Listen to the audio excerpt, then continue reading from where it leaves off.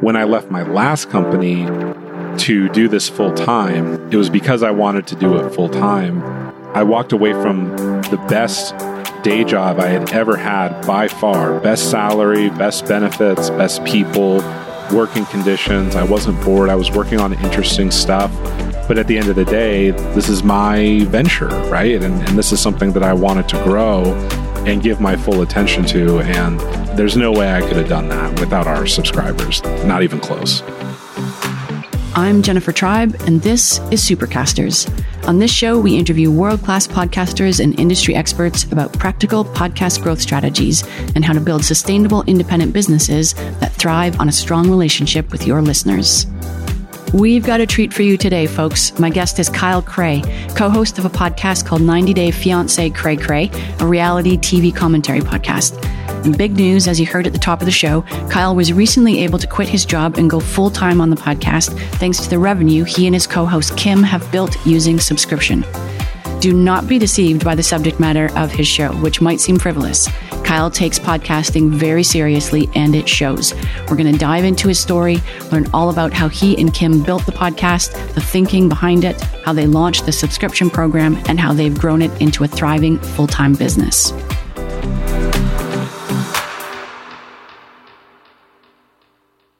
Hey, Kyle, welcome to Supercasters. Thank you so much for having me.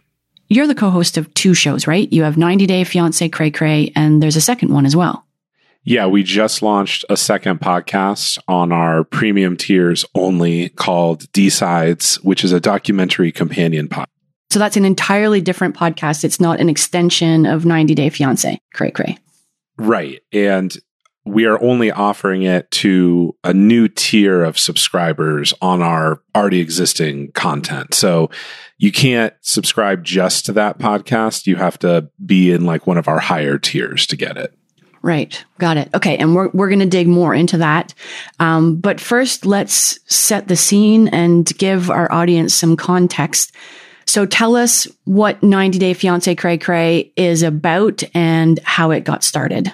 Well, 90 Day Fiancé Cray Cray is about principally the reality show 90 Day Fiancé on TLC. It's been a show that's been extremely popular for the last almost 9 years now. And about 3 years ago, my best friend and longtime coworker, Kim, asked me to do a podcast about it because I had recently quit the job that we both worked at. And we were just best work buddies and missed hanging out. And so the format of the show originally started as, hey, we're just going to watch this dumb show. And then we're going to sit around, have a couple beers, and just talk trash about this dumpster fire. And it's just a really wacky show. Sometimes it's interesting and informative, but most of the time it's typical reality show, just junk, right? So the show started off, I'm sure that you've heard many times, and my experience with other projects lends to this too. Starting a podcast is really hard in terms of growing an initial audience. And I don't know exactly why or how, but we really hit the right time, right place lottery with it, because the show itself, 90 Day Fiancé, really started to take off on social media. There were even celebrities tweeting about it all the time. And it became the number one cable show on television, even beating Monday Night Football, not soon after we had started our podcast. And we were really the first reality TV podcast to cover 90 Day Fiancé exclusively, meaning we didn't just give it a 15-minute treatment on a podcast that was covering other stuff. That was all we talked about. And the friendship dynamic that Kim and I have and our kind of unbiased, amateurish opinions and takes on things really spoke to people, and it took off like crazy. And the reason that we started premium content was really only because there was a lull in the show. The season had ended about 4 months after we started podcasting, and we had a couple advertisers, but nothing big. And they weren't going to have a new season of the show for 3 months. And so we figured, well, what the heck? Let's just start some premium content so that we can go back and cover old seasons and see if people will pay for it. We didn't really have a lot of expectations, and it went completely berserk. And now it's our primary source of revenue by a huge margin. And I recently quit my job as a software engineer to be able to just focus on podcasting full time. Wow, that's amazing. So when did the podcast start? What year? We started in August 2018, and we just put out about our 430th total episode. Holy smokes. How often do you publish? So the way that our show is structured, and this has evolved and changed over time, but it's been pretty consistent for the last 2 years. We put out one free show on our main podcast RSS feed, like I'm sure everyone that listens to you does. And that show is 1 hour and includes ads. And on our premium feed, we put out absolutely everything that we do ad free. And so that one is the more important way to answer your question. And we put out typically 2 episodes a week that are around 2 hours each. One of them is our main show plus with an extended version, so that it's just an extra hour of us talking that we edit out of our main show. And then our second show is 100% premium only, and that covers other reality shows that we're talking about, gossip, news, events, and things like that. The majority of it is covering completely different shows that our fans also watch that are interested. That is a tremendous amount of content in a week. And especially, I mean, you said you've recently quit your job to do podcasting full time, but presumably before that, both you and Kim were employed full time elsewhere. How do you find the time to do that? And what does your production process look like? I would say that most other shows that are putting out 4 hours of content are probably pretty similar to ours in that the production values aren't crazy, right? Essentially, what our show is we watch the source material. I go over to her house and we just record in a spare bedroom. And that process is 100% improvised conversation between friends. There's no sound drops. There's nothing other than introductory and outro music. So in terms of the production side, it probably only takes an hour total each week on the production side. When we record a 2-hour show, the total amount of time it takes to actually create that content is probably, if you double that, that's about the total investment, because we have to watch the show. Our editing process is very fast, and then we really just upload stuff to Supercast and we're good to go.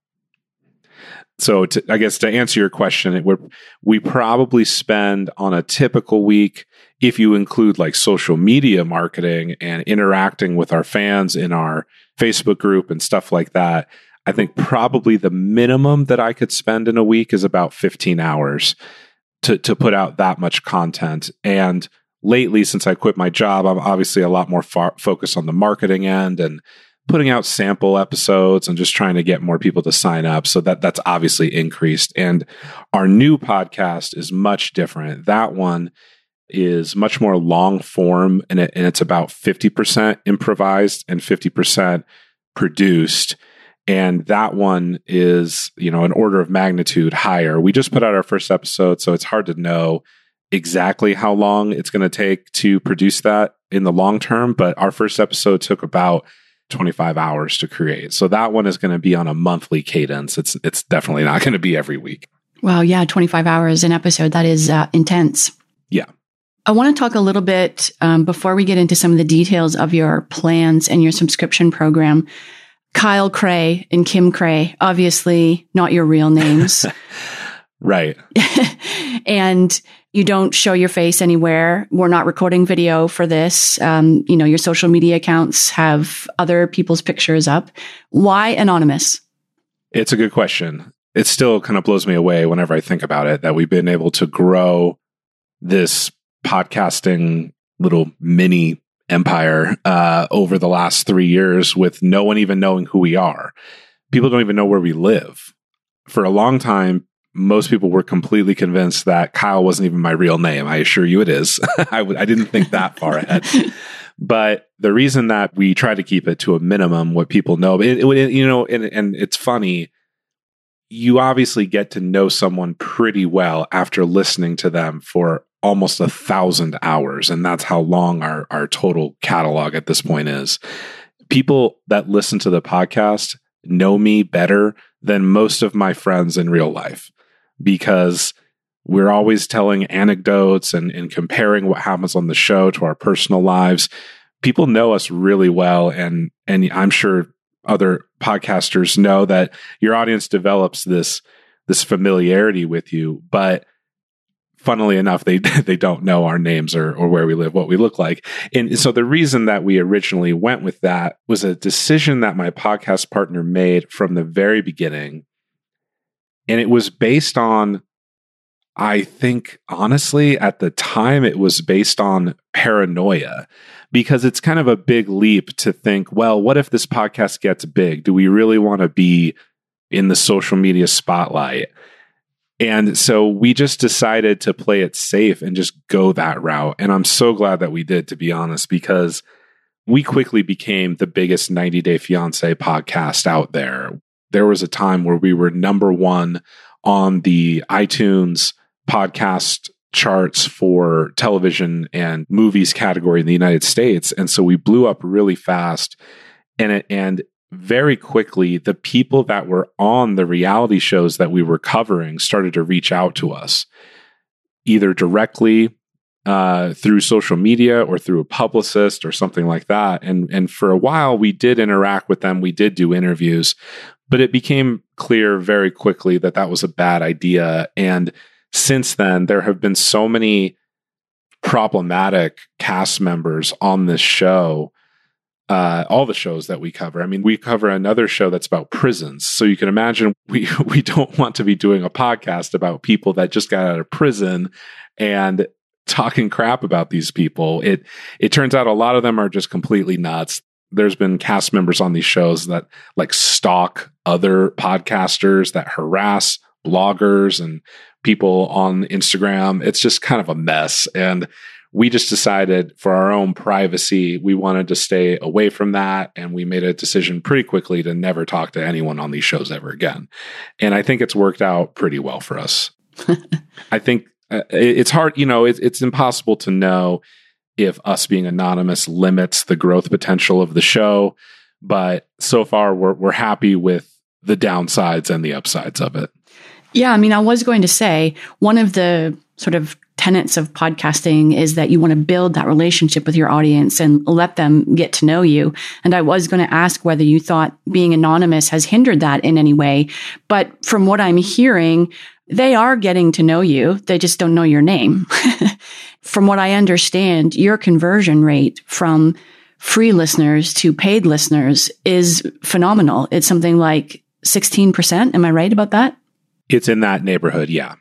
Which is crazy. Yeah, and we had explosive growth during the pandemic too. Why do you think it's so high? I mean, we say typical conversion rates in the range of 2 to 7% for most shows. So 16 is more than double the highest end of that scale.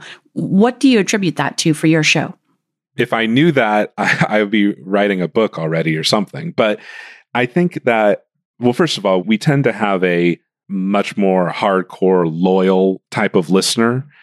We engage a lot with our audience on our private Facebook group. And I think that is really important for retention. So I'm not sure that we do anything outrageously innovative on the converting new people over side. 75% of our content is paywalled.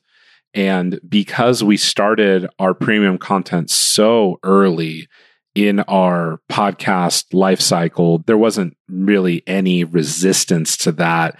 I could see, you have 3 hours of free content and then you move all of that over to your premium content that people would freak out about that. But we we're only doing 1 hour up until that point anyway. I mean, I think we had a couple of extended episodes that went out before we started premium. So when we have all that stuff and we cover so many different other shows, it gave us a lot more exposure, because now, oh, you want to listen to a podcast that's talking about this show or that show or this show, well, here you go, but you do have to pay. And I think maybe the thing that we do better, and I only say that because we put in so much effort into it, is retention. Over the last 3 years, our retention for like the number of people that have stuck around for the entire 3 years is, I think, around 2/3 or 70%. And we do that by being extremely, extremely consistent on our releases, our length. I like to think that the quality is the same, but that's obviously subjective to the listeners. But we engage a lot in our private Facebook group, and I think that's been huge. Every time that someone signs up, they can apply to be in our private Facebook group for subscribers only. And once we approve them, after we check their email address and stuff, after that, that's where we do daily interactions. I'm constantly in that group. It has over 3,000 members now. And importantly, I do not kick people out if they cancel their subscription, because I want people to be reminded that we're around if they want to resubscribe and still be engaged with the community. And I think that that's made a huge difference, because we're always visible to people, and they always know what's coming, what's released. There's review threads on the shows that we watch. There's reaction threads to our podcast. There's live watch threads.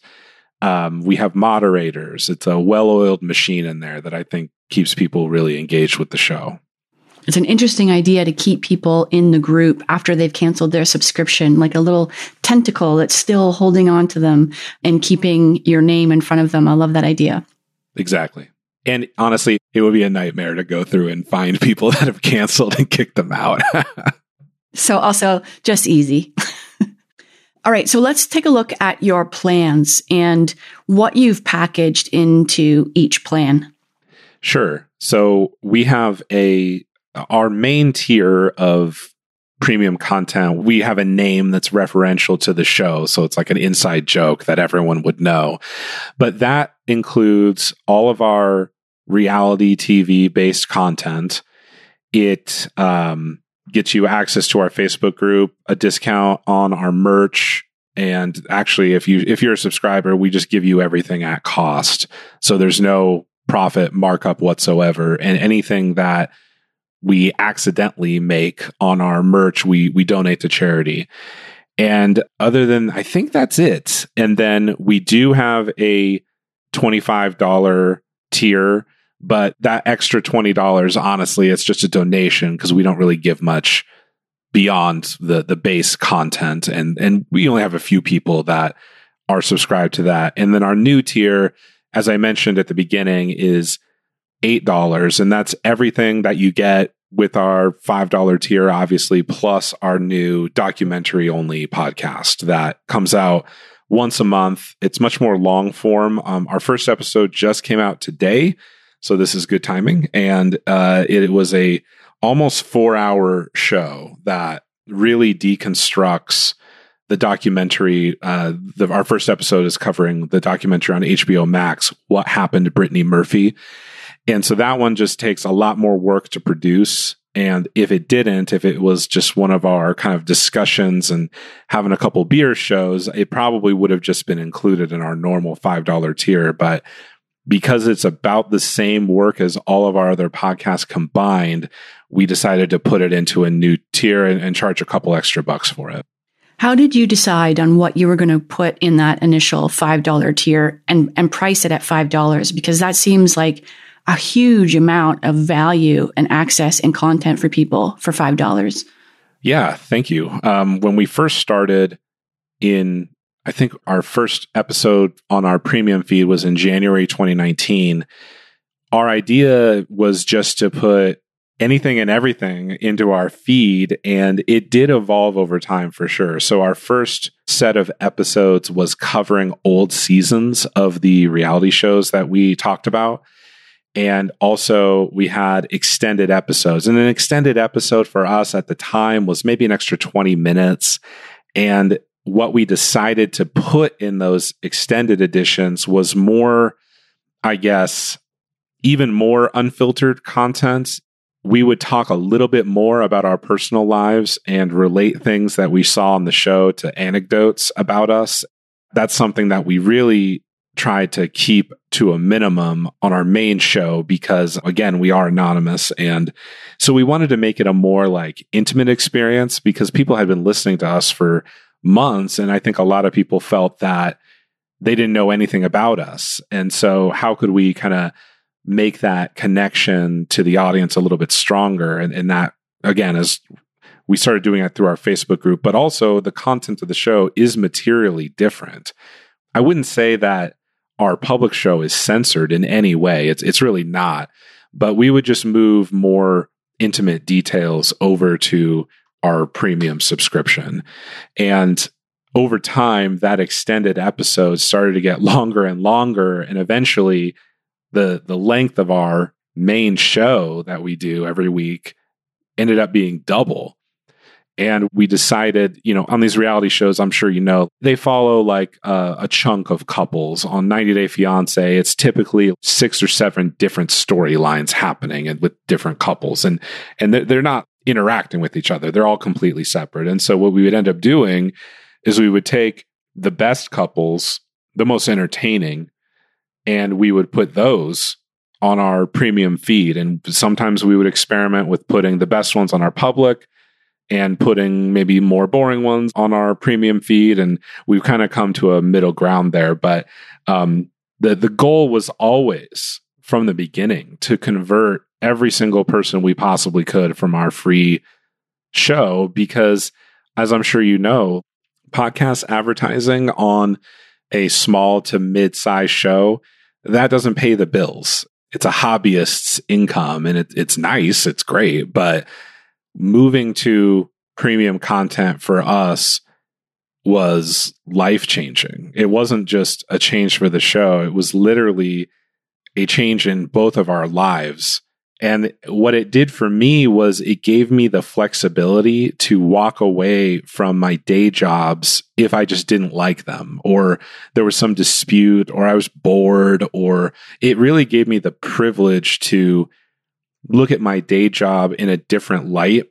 I ended up leaving like 3 different companies since being a podcaster just because I thought I was bored, or I thought that there would be a better opportunity. And when I left my last company to do this full time, it was because I wanted to do it full time. I walked away from the best day job I had ever had by far. Best salary, best benefits, best people, working conditions. I wasn't bored. I was working on interesting stuff. But at the end of the day, this is my venture, right? And this is something that I wanted to grow and give my full attention to. And there's no way I could have done that without our subscribers. Not even close. For a long time, we were on a different premium feed service, and we still have that as an option. But Supercast has really helped us in a lot of ways. There's so many more features that it provides. We're so happy with it. And I think that Supercast has helped us expand the podcast and just make it more.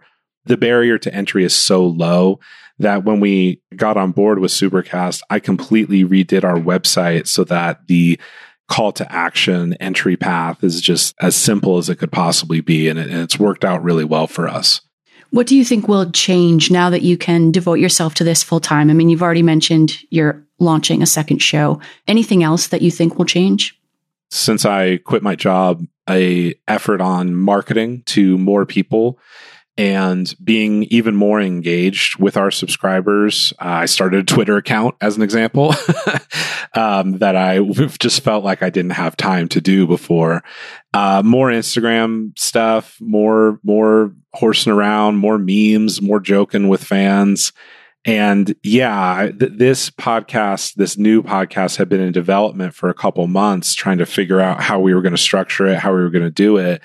And up until we decided to do that, I was thinking maybe even just going directly into true crime itself. And instead, we kind of met in the middle because we kind of did a documentary about a true crime case.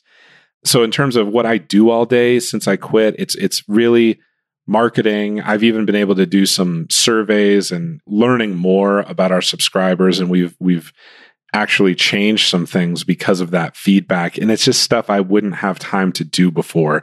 I wouldn't say that the podcast was a secondary thing, but it definitely was kind of relegated to a little bit of a side hustle for the first 2.5 years because I had to work 8 hours a day. And so I would watch the shows at night after work. We still record after Kimberly is done with her job, but ultimately it was an extra 15 hours a week of work that I just had to tack on to my day job as a software engineer. And my wife was very understanding about that, especially after the premium feed started, because she could see the money coming in. But until then, it was definitely just something I did for fun. And it's still fun. I don't think that the show would be good if it wasn't. But now it's definitely evolved into a how do I grow this thing? And maybe just as importantly, how do we not burn out? Right. And I think that we have done a really good job. I mean, as you said, 4 hours of content does sound like a lot, but we've done a really good job of managing our own workload and our psyche so that we don't just lose it one day, because the shows that we cover are pretty ridiculous. And sometimes they're really funny and enjoyable to watch. And other times, like, the quality fluctuates a lot. And so I think that we do a really good job of just staying consistent without getting bored with it. And I think that has a lot to do with our friendship.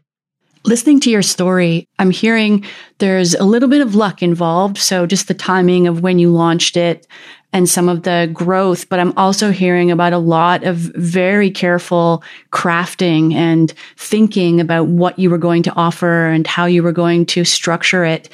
You said that you had not been in podcasting before you started this. It was sort of a whim that Kim got you into. How have you been learning the craft? Are there podcasts that you have modeled yourself on? Are there sources of learning that you've been tapping into? So in terms of learning the craft of podcasting, we were both in software and we both have worked for audio video companies. I wouldn't say that I have any real experience with editing or production, but in terms of the tools and the software, that was all pretty intuitive to us to jump into. And then our decision-making process, we both have been in various roles in software engineering. I've been as high as director level. Kim is like a product manager in her daily life. And so we're used to making decisions on how to structure things to target customers and things like that. But I certainly didn't know anything about podcasting beforehand in terms of like how we just jumped in and got started like on the show. We're certainly not professional public speakers or anything, but I was just like a debate team nerd in college and have a lot of public speaking experience. And maybe it is just a lot of being in management in the corporate world. I'm just not shy at all, right? But in terms of the back end technical stuff, a lot of Googling, a lot of figuring some stuff out as we went along. And in terms of shows that we look to model ourselves after, I'm not really sure that there is one, other than we definitely wanted the format to feel like a conversation between friends. And there's a lot of podcasts out there like that, right? And then some of our marketing decisions and some of our structure, like around our tiers and our benefits and the way that we communicate. One of the podcasters that I admire the most, that I've stolen a couple ideas from, is Preet Bharara and his show Stay Tuned with Preet. and his premium content. So he puts out sample episodes all the time. And the way that he markets his premium content, I thought is not too in your face. It's not too obtrusive, but it's still effective and it's very consistent. And so we try to do that as well. Did you ever think when you started the podcast that this was where you'd end up? Yeah, I mean, this is a dream come true. Well, I don't know if it's a dream come true because I wouldn't say I ever thought that I would be a podcaster. But certainly when it started, you always wonder, hey, what could this be? What could this turn into? And I couldn't have asked for anything more than what it's become. And we have an extremely loyal fan base. Our fan base is like 95% women, typical ages between 35 and 55. They're so loyal to us. I mean, we had people that say we could listen to you guys just read the news or read a horoscope or something, and we would listen. And just super grateful to all the people that have stuck with us over the years. And it's pretty remarkable. I don't really know what the magic is to create such a loyal fan base as we have. I guess it's just being available and engaged and listening. I think our fan base tends to skew toward people that watch reality TV a lot. Most of our listeners are professionals. They're people that are business owners, obviously all walks of life, but somehow we've been able to cultivate a retention and conversion that, like most people haven't heard of. All right. Last question. Your $25 tier says that should you ever launch a live tour, they have tickets. How are you going to live tour when no one knows who you are? Excellent question. That tour, it has been obviously on hiatus since COVID has been around. And because my podcast partner just had a baby, I may need to reconvince her of doing that. But it's something that we've kind of wanted to do for a while. And at that point, before we really commit to that, we would have to definitely accept within ourselves that people are going to figure out who we are, and we need to be okay with that. So I'm not sure that that's ever going to happen, but if it does, our $25 people get first dibs. Awesome. Well, thank you so much for joining us today, Kyle. Thank you so much for having me. Love Supercast and happy to be here. That was Kyle Cray, not his real name, co-host of the 90 Day Fiancé Cray Cray podcast. Kyle and I are now going to jump into the private interview room to talk about how Kyle and Kim promote their podcast subscription, including what they do on social media, where they get about 20% of their paid audience, and how they use teaser episodes to regularly create what Kyle calls subscription bumps. You know how this works. You have to be a Supercaster's premium subscriber to access that extra content. But hey, it's free to join. So if you're not already a premium subscriber, go to premium.supercast.com, click that free sign up button, and in just a couple of taps, you'll have the extra content in your favorite podcast player. If you liked this episode, tweet us at Supercast and let us know your biggest takeaway. Till next time, stay super out there.